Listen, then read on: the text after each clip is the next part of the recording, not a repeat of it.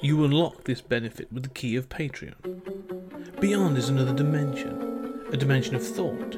A dimension of speculation. A dimension of mind. You're moving into a land of both waffle and substance. Of things and ideas. You've just crossed into the podcast zone.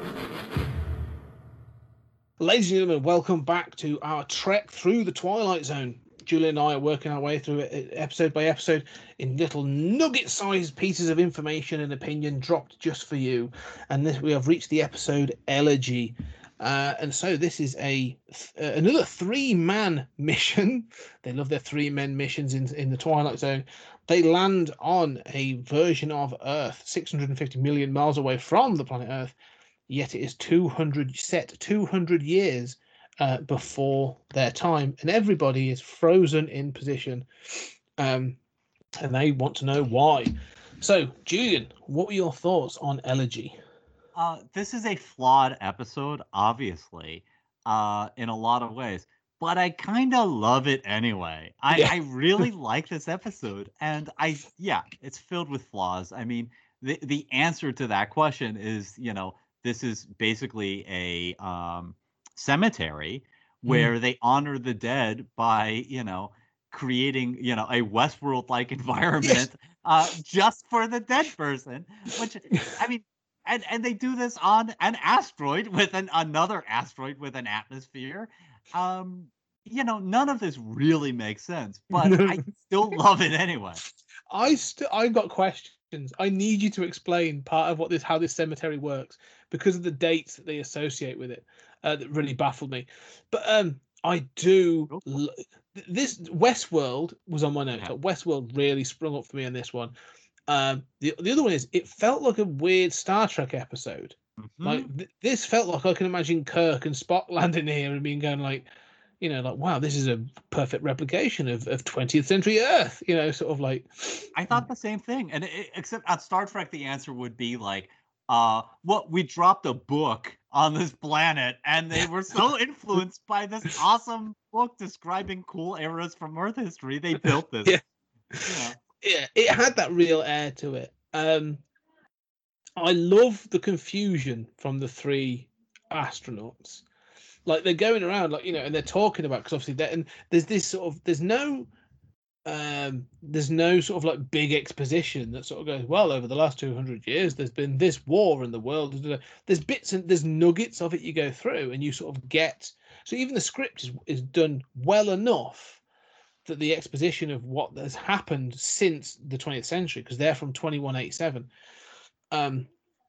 has been that, like, the world is almost uninhabitable, and there's been this nuclear war. It's taken them 200 years to sort of, and then the word bit. The nuclear war started in 1985, and so it's these dates that sort of throw me out. It's obviously it's 59, so that it makes sense. But yeah, it was. I liked parts of this episode, and I also love the reveal of the little sort of like the little old man. Which we'll get to in a minute. But yeah, I was really digging this episode from the offset. Yeah, me too. I mean, I think part of it comes from us loving, I thought of Red Dwarf too, and yes. Red Dwarf and Star Trek. Legion was what came to mind for me. The episode Legion from season 6 of Red Dwarf came to mind with this episode as well. But yes, no, I agree. Yeah, I kept thinking of Waxworld. Yes. That was the other one. Yes. Yeah, I mean.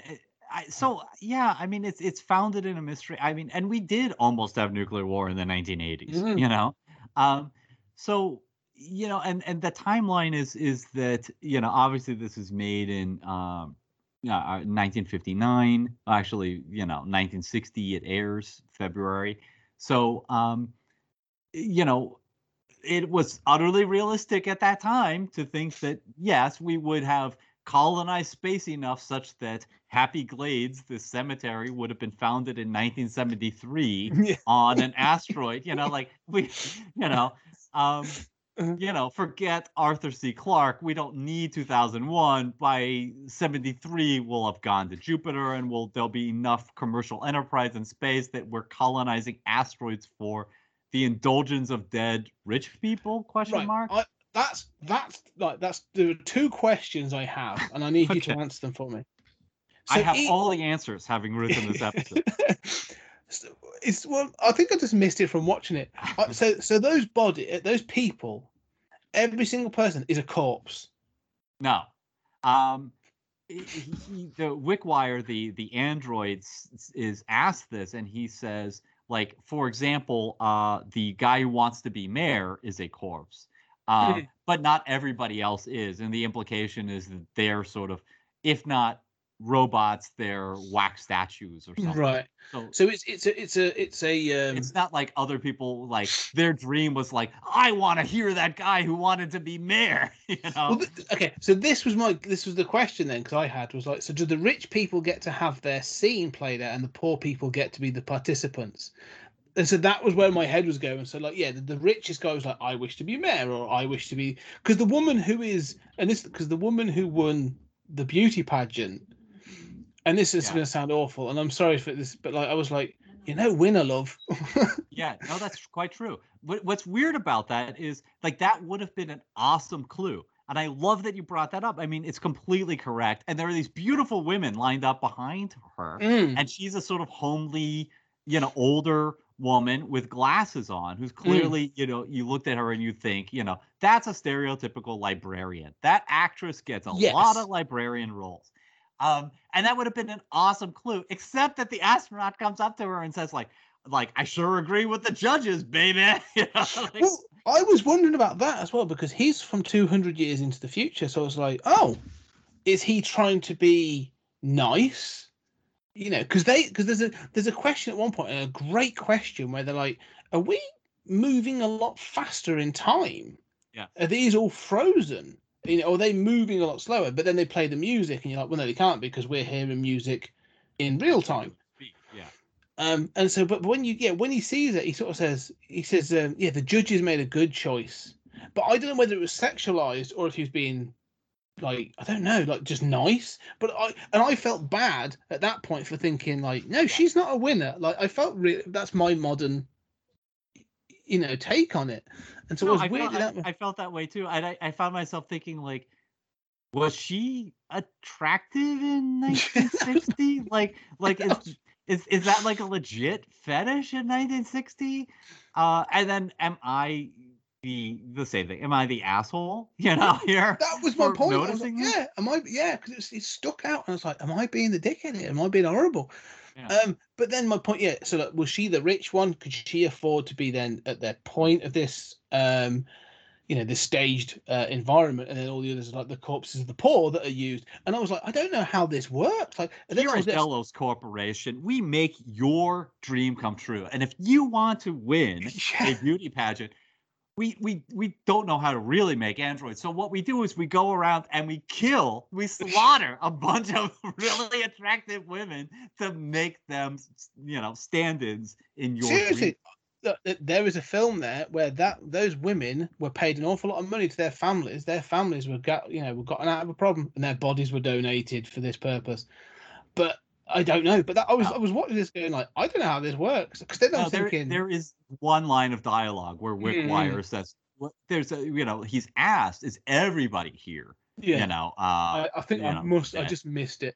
Yeah, and Wickwire says, no, so So, the other thing is that's logical, because he's an android, right? And he has skin, but he's an android. So obviously, if you can make an android like this, you should be able to make a mannequin. Yes. He doesn't say what those people are, but so basically, there's no need to go around killing supermodels. If you're listening to this, don't go around killing supermodels to set up your own awesome cemetery display for yourself. We all know that would be cool, but that's not okay to do, people. No, we're not endorsing that in the slightest.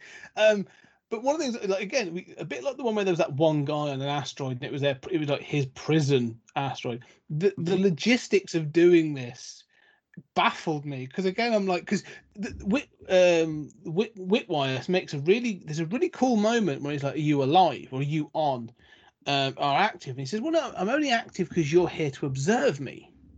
Mm-hmm. And so, the rest of the time I'm turned off. And so I was like, so did people come to visit this cemetery? How did you get bodies here? Like, were they embalmed on Earth and then sent out and then positioned. Like, I was trying to sort of like fathom the logistics of this. And again, I'm like, this makes no financial sense whatsoever. It weirded me out as a cultural step. No, but yeah, I'm still sort of like, yeah, okay, this is weird, but I'm gonna sort of go with it. What are your thoughts on the twist ending? Well, the fact that I just want to say that's the Legion thing, right? Is that he's not on until they're there. That was, yeah. Yeah, and you're completely right about them not making any kind of financial sense, although delightfully so. I just love, the idea that, yeah, sure, we'll set up a prison on an asteroid, but this is so much more elaborate and for dead people. Yeah. So, the twist ending is that Wickwire kills the three of them. Yeah, I mean, I'm fine with it. I don't know why he absolutely has to kill them.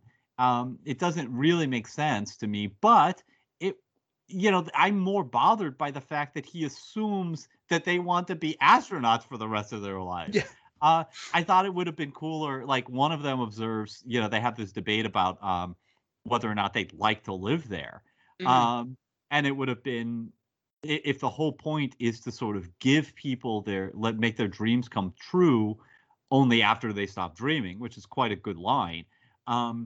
Then he properly should have asked that question before they died, and maybe put one in that house. And I thought that, yeah, I was going to say, I wanted them to be overheard. I wanted them to have that conversation as they were walking along at some point, and somebody being like, or they see a diner, or they see something, they're like, oh yeah, this would be how cool would it be to be here, and then for that to be the reveal at the end that they've actually been incorporated into one of those other periods in history rather than the spaceship. However, all I could think about in the ending was going back to Red Dwarf, because this Legion was my first Red Dwarf reference. I hadn't thought of Waxworld, and I'm glad you brought that up. But the second one was Crichton, because all I could think of was like he's been here for 200 years, and all I could think of well, he's got droid rot then, and all he is doing is tending to a bunch of skeletons. Yeah. And so I was like, this episode is basically that episode of Red Dwarf. So they go to the Nova 5, and so I was like, that's all I could think about at the end of this episode. All of that's good of Red Dwarf was just stolen from Elegy. Yes. That we established. But even Wickwire is, he's, practiced taxidermy, and he's put them in place on the spaceship, right? Which again, you're right. I mean, in fact, when they talk about what they really want, they're going to that house where they meet Wickwire, and so Wickwire, all he has to do is be able to hear like 60 yards or something, and he would have heard that conversation. But yeah, when Wickwire he's using a feather duster on them, and the idea is that he sort of is dusting them, and then he turns himself off in this nice contented pose with the duster next to him. All he needed to do is say, is go woo woo woo, woo woo woo, I love you, sirs, like, oh, how are we doing, Mom? And he would be Crichton. Well, he does, because one of the things I found most interesting about it is that when he is revealed, because they give you these little moments of mystery throughout the episode, and when they go to the beauty pageant, which suggests to me she was the last person to be placed in that cemetery, because he's at the beauty pageant. And he's in one of the seats, and as they leave, he turns around with a smile on his face, and I'm like, he's got this cheeky grin, and I'm like, is he grinning because he's got guests, or is he grinning because he's like, oh, more people to kill? I don't know. Like, I was thinking like almost like a Mr. Mixelplick sort of like, is this sort of like, this nymph, this imp kind of character, because he's quite impish, he's quite sort of like playful, but it's like quite but. This tells me you can't visit your relatives on the cemetery, because the moment you land, he's like, no, you're alive. No living people here. Thank you very much. This is the dead world. I forget, why does he kill them? What is the justification? Well, again, this that is he'll disrupt the beautiful cemetery. No, it's never really fully explained. But basically, he says you wish to live here, and only dead people get to live here. So. And you can't leave because you don't have any fuel, so I'm going to kill you so you can live here. Like, it's this weird droid rot logic, and that's the only way I can explain it. Yeah, well, I mean, I guess presumably somebody coming to visit, flying out to this asteroid to visit, would be a visitor and thus able to leave, and thus, Wickwire wouldn't feel like he had to kill them. I mean, obviously the killing is just a justification to get the sort of final shot of them incorporated. Yeah, I mean, that stuff doesn't make sense, but I mean, it is a delightful twist at the end, and I have to say, I'm so partial to, I guess, not exactly melancholy endings, but misandric endings, that I quite like the idea that, I mean, Earth has gone through a nuclear war. I mean, we don't know what Earth looks like. It's recovered enough to send the spaceship out. But, there's this asteroid that's just like, Earth could be annihilated, and aliens find this asteroid that's like, what was going on here? Yeah. That's the episode I want. It's like you say, some aliens like land on this, and they're just like, oh, Earthlings, man. They just leave things everywhere. Look at it. Like, yeah, it's a weird episode. I think I did like this episode. It was a well done episode. I like the mystery as it sort of plays out. Like you say, there's little clues throughout it. It's interesting. There's some interesting ideas. They talk about, obviously, time distortion at one point. And all these other things. So, like, I just like this episode. Like, it's not a banger. It's like, it's never gonna. Wouldn't say it was a classic, but like, there's some good moments and some good ideas. So, no, I thought this was a good episode. Actually, I enjoyed this. Yeah, I did too. I really loved it. It's more fun than meticulously done, right? I mean, yeah. And yes, the logistical stuff is crazy. I did have one question, which is, you were talking about how the beauty pageant is sort of the most recent one to die, right? Why does the clock not have hands? Good point. I don't know. Because no one's there to read the time. I don't know. I mean, there is this scene where they go and they say the clock doesn't have hands. And I felt like I kept thinking, oh, time is moving differently, was my first thought. And I'd seen this before, but I had forgotten it. And then you hear the music and you think, and I'm thinking, I hope they're smart enough not to follow through on that. Yeah. And then you have the hand, and why? So given the explanation that we do get, why are the hands missing from the clock? It's not like the beauty contestant, I mean, I guess, is that just a metaphor? Did the beauty contestant say, when I die and you stuff me and you put these, mannequins around me, worshiping me for all eternity, I mean, take the hands off the clock. The only thing I think of is that time doesn't pass here. So there's no need to have hands on a clock. It's the only thing I can think of. Like, and not literal time, but this idea of they've all been, as you say, sort of like, what's we looking for? Yeah, stuffed, for better one of a phrase. Like the time doesn't pass. These are sort of just fixed displays more than anything. So yeah, that's the only reason I can think of. But no, it was a good episode. I enjoyed this one. It made me chuckle a few times, probably in the wrong places, unintentionally. But still, it was good fun to watch. Any final thoughts before we leave it? Yeah, I concur with you. There are two suns on this asteroid, even though this episode has the classic problem of science fiction where they say they're 655 million miles away from Earth. That's in our solar system, dude. Yeah. I don't know why it's got two suns, or that, having it be in a solar system with two suns makes it even more preposterous than just sending stuff out from 1973 to build these cemeteries, on an asteroid in Alpha Centauri or something, especially when you sort of, especially when we have a moon, we have a lump of rock that goes around our planet, Yeah. Not to mention an asteroid belt, which if you need an asteroid, if the moon's been destroyed in the nuclear wars or something. But I did, one little thing is that I found myself wondering, like, I love the idea of like alien culture and stuff like this. And I think, why isn't this what we do instead of having mortuaries? Like, granted, not everybody can get this, but this, if I could get this sounds like an awesome thing. I would totally be down.